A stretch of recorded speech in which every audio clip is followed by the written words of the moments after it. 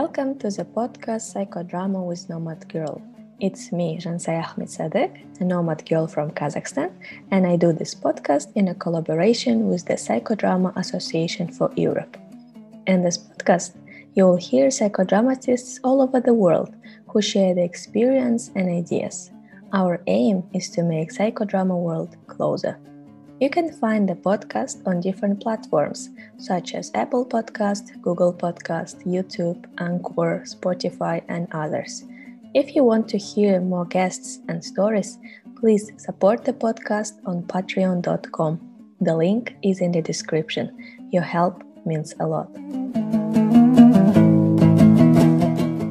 We are continuing our journey to the continent of Africa, and our guest is Hanan El Mazari from Egypt, children's psychodramatist. Dr. Hanan, right? I was looking at some of your biography and works, and I saw that you were pediatrician firstly, and then moved to be a child psychotherapy. So I'm interested if you can describe the way how you came to therapy and especially after to psychodrama. Well, it started when I was in medical school, fifth year, and then we have a year that's called house officer year before we specialize. And we used to help children in orphanages and, help them do operations and physical things. And we wanted to get them psychiatric help or psychological help. And I couldn't find anybody in Alexandria where I live who was willing to do that. So I thought that I would specialize in that. But when I wanted to specialize, there was no child psychiatry in Alexandria. There was only general psychiatry or pediatrics, and pediatrics had child neurology and some psychiatry work, and also the children themselves. So I started, I intended to go to therapy from the beginning, but I went to pediatrics because that's where the children were. Now there are more trainings available, but 20 years ago, there weren't that much trainings available. So that's why I started with pediatrics. I did neurology, which is the physical part of psychiatry and psychotherapy, okay, and developmental pediatrics, children who are delayed for whatever reason, who have autism spectrum disorders, ADHD. And then I started moving into more things and more psychotherapy and got more degrees on the way. So you managed to find degrees in Alexandria, Egypt, or you went to another places? For my university education, I mostly did it in Alexandria. I got a psychiatry degree from Cairo in Ain Shams University. But most of the psychotherapy training I had to travel to do it. So I traveled to Cairo. I did online work. I learned things from outside, books from abroad. But most of my psychotherapy training was done in Cairo. When I started in Alexandria, psychotherapy was not very well known here. So now it's very common now, but 20 years ago it was not. So I did most of my training in Cairo. Yeah, I understand the situation. And how did you meet with psychodrama? That's a very interesting story. People in Cairo, lots of the psychiatrists in Cairo, especially Cairo University, were interested in psychotherapy and group psychotherapy. Okay, not especially psychodrama, but they were interested in group psychotherapy. And they came to Alexandria in a conference, and we saw group psychotherapy face to face, and we were introduced to it. And then they invited us to Cairo, where the people from the IAGP, International Association of Group Psychotherapy, came. First time it was Jürg Burmeister. He came and introduced group psychotherapy. Second time it was Mauricio Gassou. So that was a very strong introduction for me to psychodrama. It was an experiential group workshop for 4 days. That happened I think in 2010, that was like 10 years ago, okay, 11 years ago now. Um, and it was a very intense workshop. So I was really, drawn to it. Later, lots of people also got interested, not only me. We started experimenting with the methods. We attended more workshops. And then finally, I think in 2014, okay, we had a training, a full-blown psychodrama training in Egypt. Okay, that was the first organized psychodrama training in Egypt that was, with, credit hours, and we had a thesis and an organized thing. So I joined that, although I wanted to do psychodrama for children and this training was for adults. But, they told me, and I thought that it was a step on the way and I can try the methods on myself until such a thing as psychodrama for children can be more available. So I did that.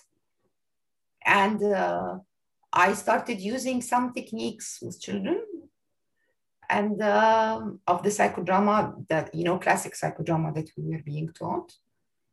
And then the interesting thing happened when I started meeting, I think in 2018, 19, people from Germany who do psychodrama with children.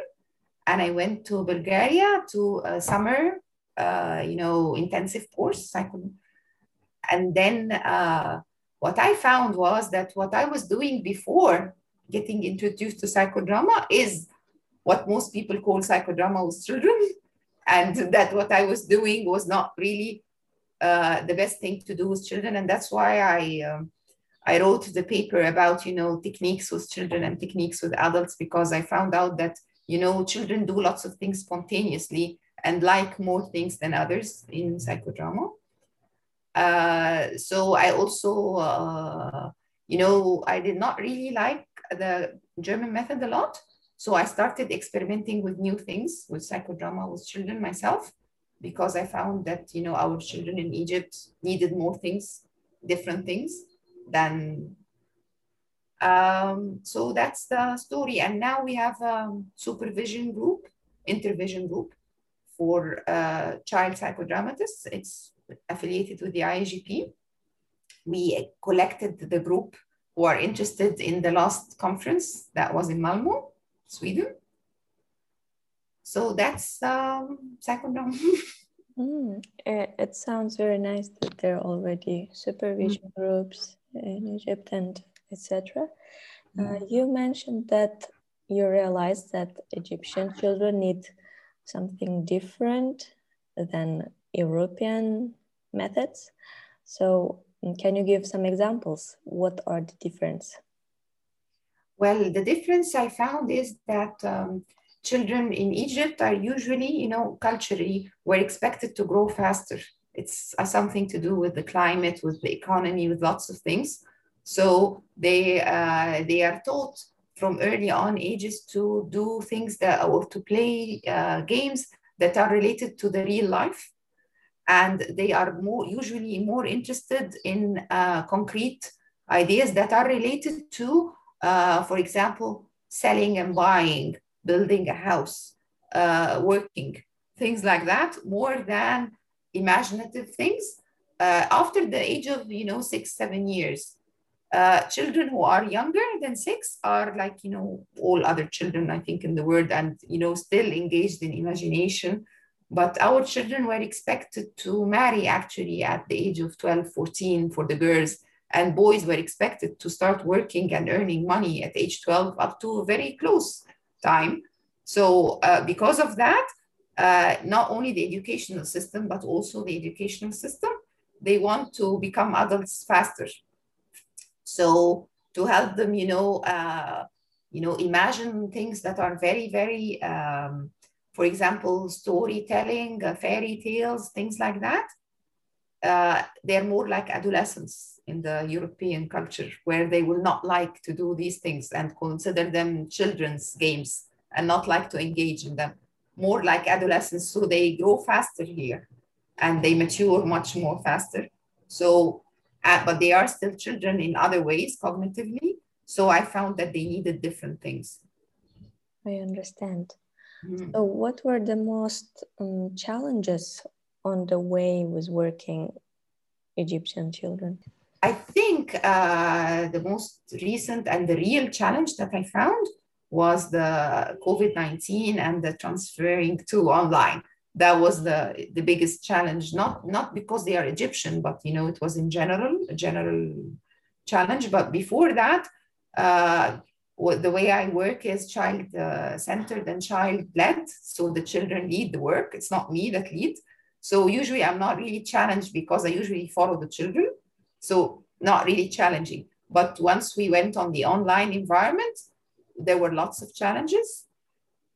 And I moved psychodrama with children online, which was a big challenge to do it because of the newness of the place, the environment, the technology, and most of the tools not being there, most of the games that we used to play not being available. So that was a real strong challenge. But we have managed to pass a lot of it, basically because I changed the way I thought of things. Because in the beginning, I thought that we wanted to do most of the things that we did face-to-face online. And then after I managed to transform one of the games that the kids really loved, because we do something that's called psychodrama games. I can explain it later.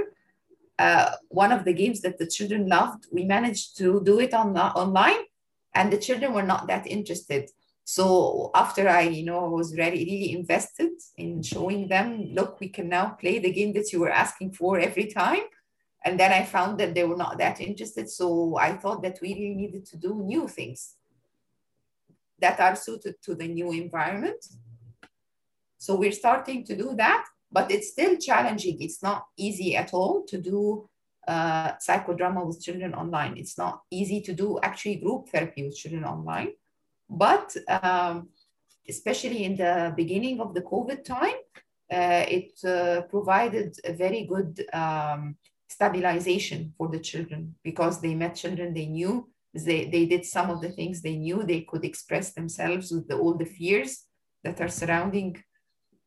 Now it's more difficult because children and adults are tired of the online. Yeah, so it's becoming a bit more difficult, but we are learning a lot, I think, learning a lot in terms of what makes the children, what makes them engaged, what doesn't, what really makes a difference, and how the children interact with their own space at home. Because it's also an added benefit of this online environment that you see the child where they live, which is a different thing. Mm-hmm. Yeah, I can imagine how hard it is, even when adults are struggling to moving online. And also, I think there is an impact when I read your article in the forum journal, and you were writing about the important things to pay attention in working with children is their engagement, that they should be immersed into it, and that's a kind of marker, right, if it is working or not. Yes. I think it's also hard to keep that while working online. It sometimes works, okay, but it's much more difficult to do because also you're not seeing their whole body. They don't have a good chance to, like, in face-to-face, two children can go, to the side and have a side talk. Mm-hmm. Or they can, for example, one of them can just stop interacting with you. In the online, these things can happen. For example, most child psychotherapists online are talking now that they know how the ceiling looks like, because I'll show you how. Most children will do that. So you see the ceiling most of the time. Okay, it happens a lot with the children. So it's not necessarily because they're not engaged, but because sometimes they're holding their mobile phone like this, okay? And it's, they relax their hand a bit. not necessarily because they're not that engaged. So you cannot be sure whether when they're doing that, it's because they're not engaged or it's because they are tired. So we try, but it's also, you know, the attention span of children. It's not easy to stay online for an hour. So we have to do things also to grab their attention, not just to engage them, just to have them to become attentive. So the markers that we used for engagement on face-to-face, some of them still work, others do not. So it's, you know, we're starting to learn new things. The ceiling marker is becoming a new thing that lots of people are saying. Also, the children will do that. So they close their video, they close their audio. Sometimes they close their audio only and then start sign languaging. Okay. Yeah. So these are, it's usually protests, and also maybe that I'm not engaged and I don't want you to see me and I'm tired of all of you. And these things happen not only because of lack of attention, sometimes because of lack of engagement, but it's not easy to pick which is it. So not an easy task in general, but most of the children, they want to come back, although these things happen, because in these times, especially when we had the quarantine, during all summer, we were quarantined. Children had no other chance to meet other children and play with them. So it was better to meet them online and play even, you know, whatever games than, you know, being at home alone all day. So they still wanted to come. And my groups are basically not psychodrama groups. They are social skills groups. So for the children to socialize, who don't have friends. This is the main thing for our groups. So now most children don't have friends because they don't see them. Yeah. Okay, besides that, what are the most joyful things for you when you do psychodrama with children? I like playing myself. I like playing and I like laughing, and I like when the emotion changes and we are all playing together, we are all laughing together. I think it's the real group experience. And also I like to see the transformation in children. So children who are, you know, coming smiling, asking for things, feeling safe, expressing themselves, even in the online, you know, closing the camera, closing the microphone, and, you know, negotiating with them versus, you know, what happens to them in the schools and things like that. So I've also found new joyful things online. I'll show you now. Oh, masks. Yes, and lots of other, you know, props that are available online in Zoom and elsewhere. Okay, so we have fun. We had fun also in the face-to-face when we played, you know, games, because usually I also use my own self. So if I play a game, I win. Yes, and to for example, if we are playing a game and I'll be winning every time, and also my co-therapist, because we are adults, we reduce our chances. So for example, if they have 10 pieces to play with, we'll take just 4, but then we will really try our best to win. So we are really in it with them. And I think that's a very different thing from when, you know, adults, you know, allow kids to play, not really engage with ourselves in the play.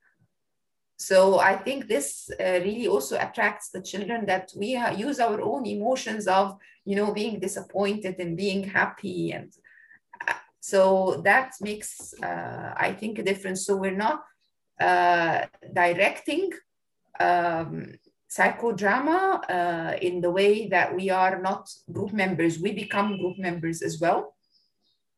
And also I allow the children to direct.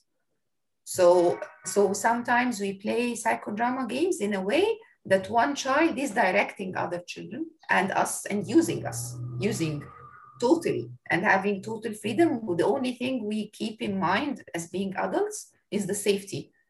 So the children will not be very aware of the safety. They might want, for example, to go on a table and jump. That's when we intervene. Otherwise, they do what they want if it's not dangerous.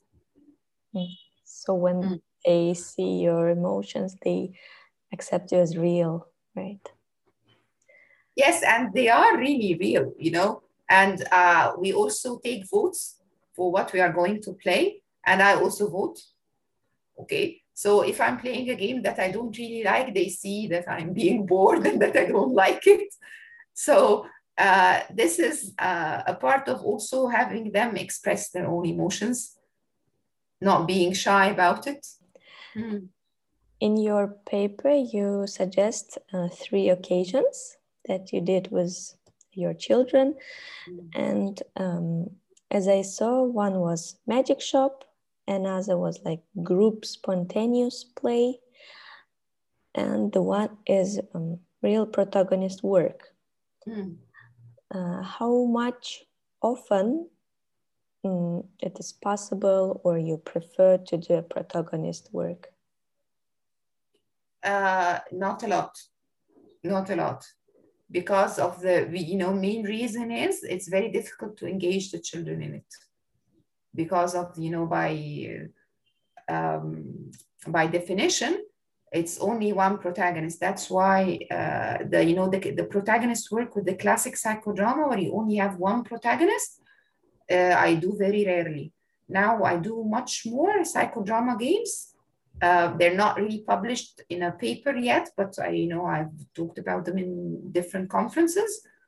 So psychodrama games is a new entity where we can have either simultaneous protagonists, a number of simultaneous protagonists at the same time, or we have sequential protagonists. It's like, the psychodrama small vignettes where everyone is a protagonist for a small amount of time, not a long amount of time, and usually without,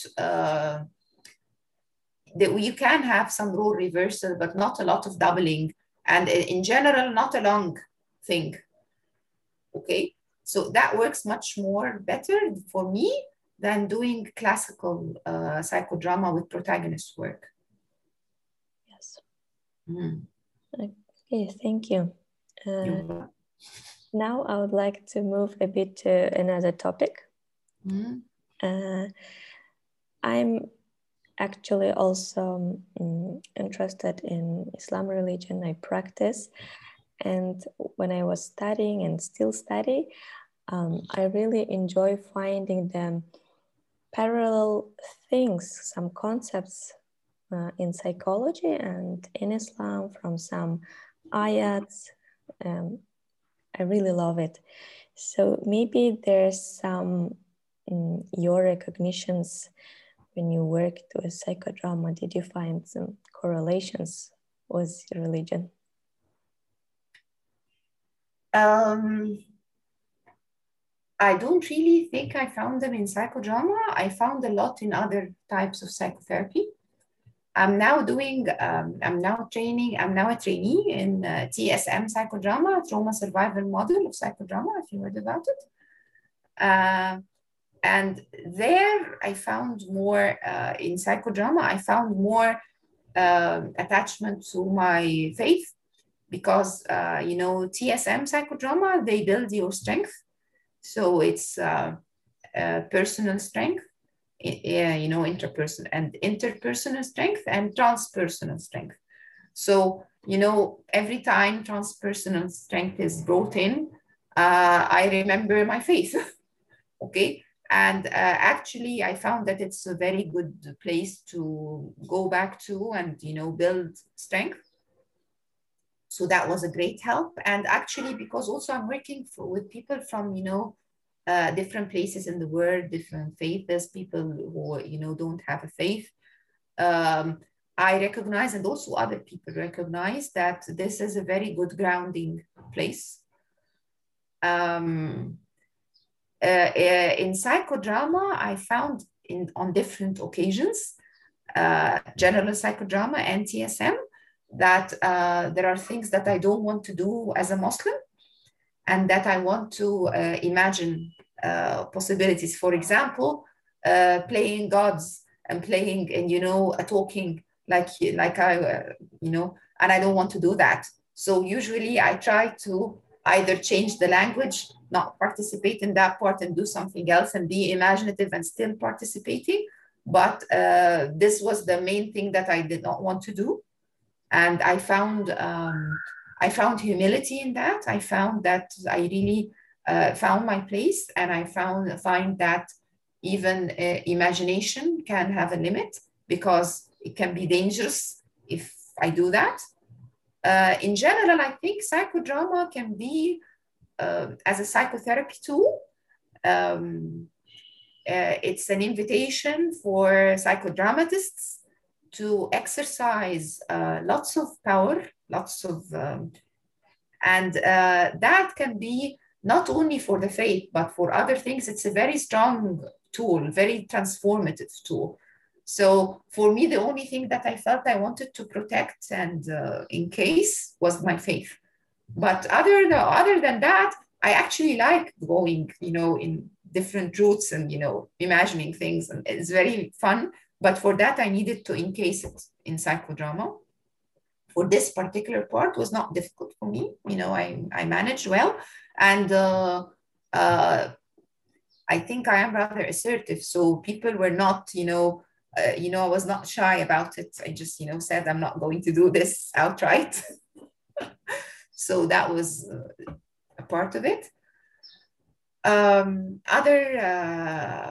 psychotherapies, I've written about Islamic perspectives of DBT, dialectical behavioral therapy, and I've drawn lots of parallels between them and other therapies as well. So this is a very big area of interest for me, and I understand. I'd like to ask. I know you are interviewing me, but I am also interested. What have you found in that area with psychodrama? Actually, me too. I didn't find exactly in psychodrama yet. The last one that I came to awareness of these operational stages.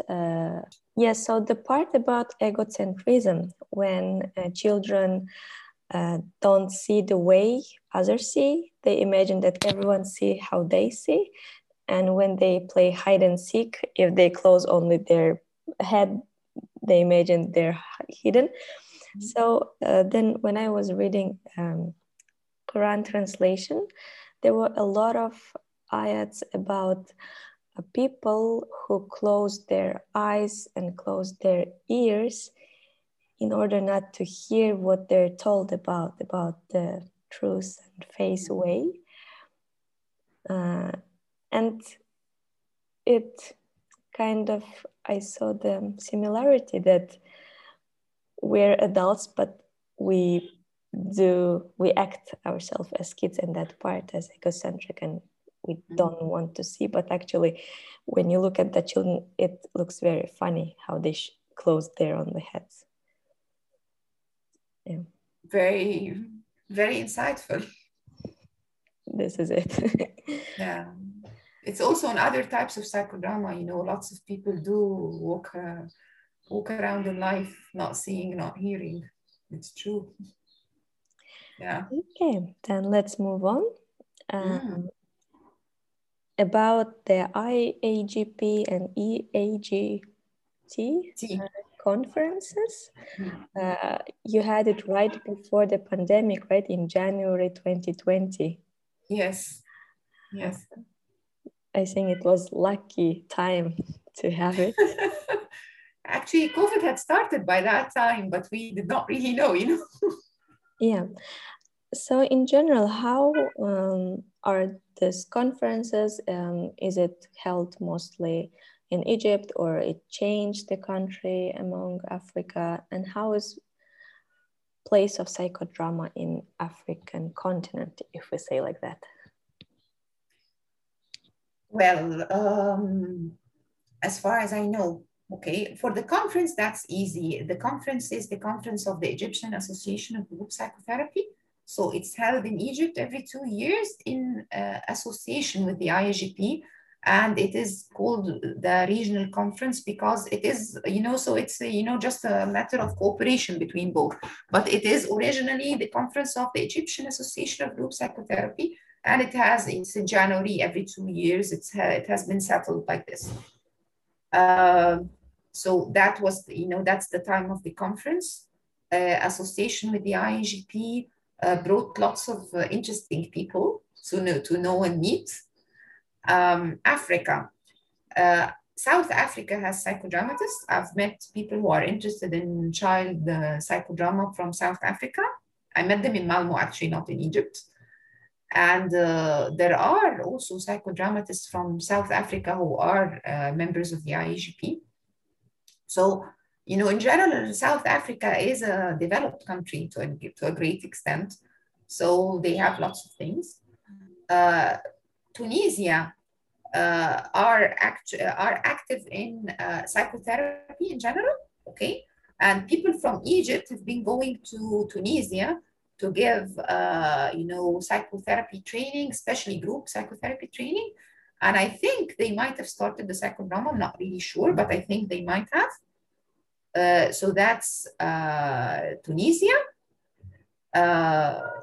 Other than that, I haven't met people who are doing psychodrama from other places in Africa. I've met people doing other types of psychotherapy from Africa.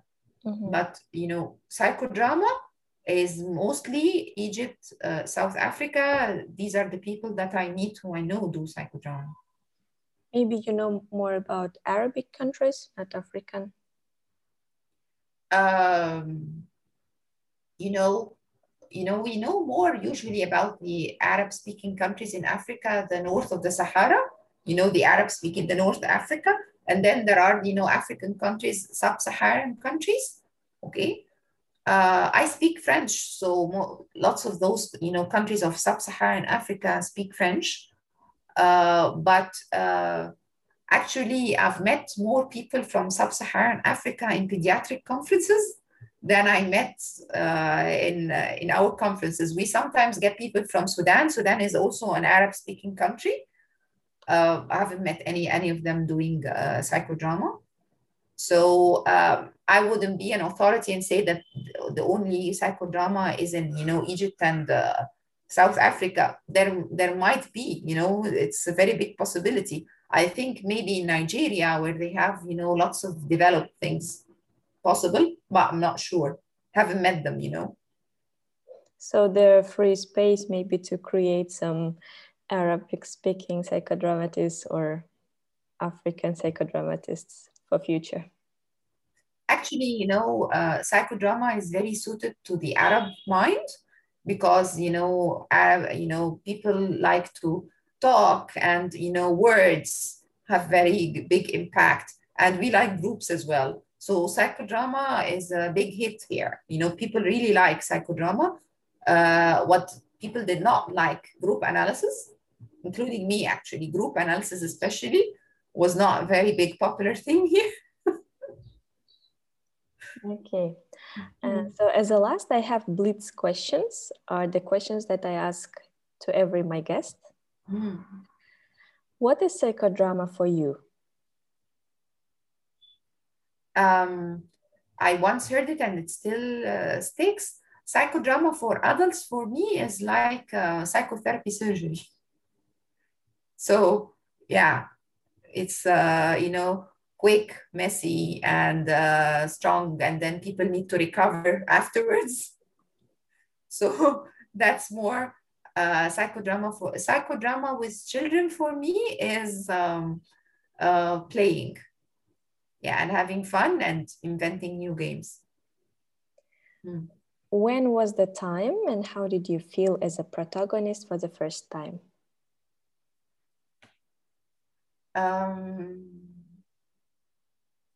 That first workshop that we did, yes. And actually, my strongest experience in psychodrama up till now was that first workshop. Before I was a protagonist, I was an auxiliary ego. And that was, because there was huge tally in choosing me. They chose me for qualities that are really not showing and things that, people did not know about, really did not know about. And that was a magical moment for me. That's what really got me hooked on psychodrama, because the idea of people choosing you for something that I don't really think that I was projecting, and it's like information that's unknown, and still I got chosen. So that was very strong. And I also had a very strong protagonist work in that first workshop. So yes. If you met with Morena, what would you say to him?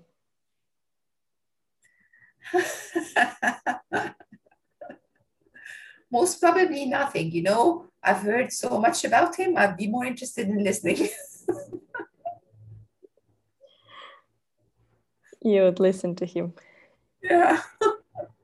I see. Yeah, Hanan, this is basically our podcast episode. That was an honor, and I liked a lot meeting you, Jansaya. Okay, thank you very much. Then we'll stay in touch, stay healthy. Now. You too. Take care, please. Yeah. Have a good day. Bye. You too. Bye-bye. Bye-bye.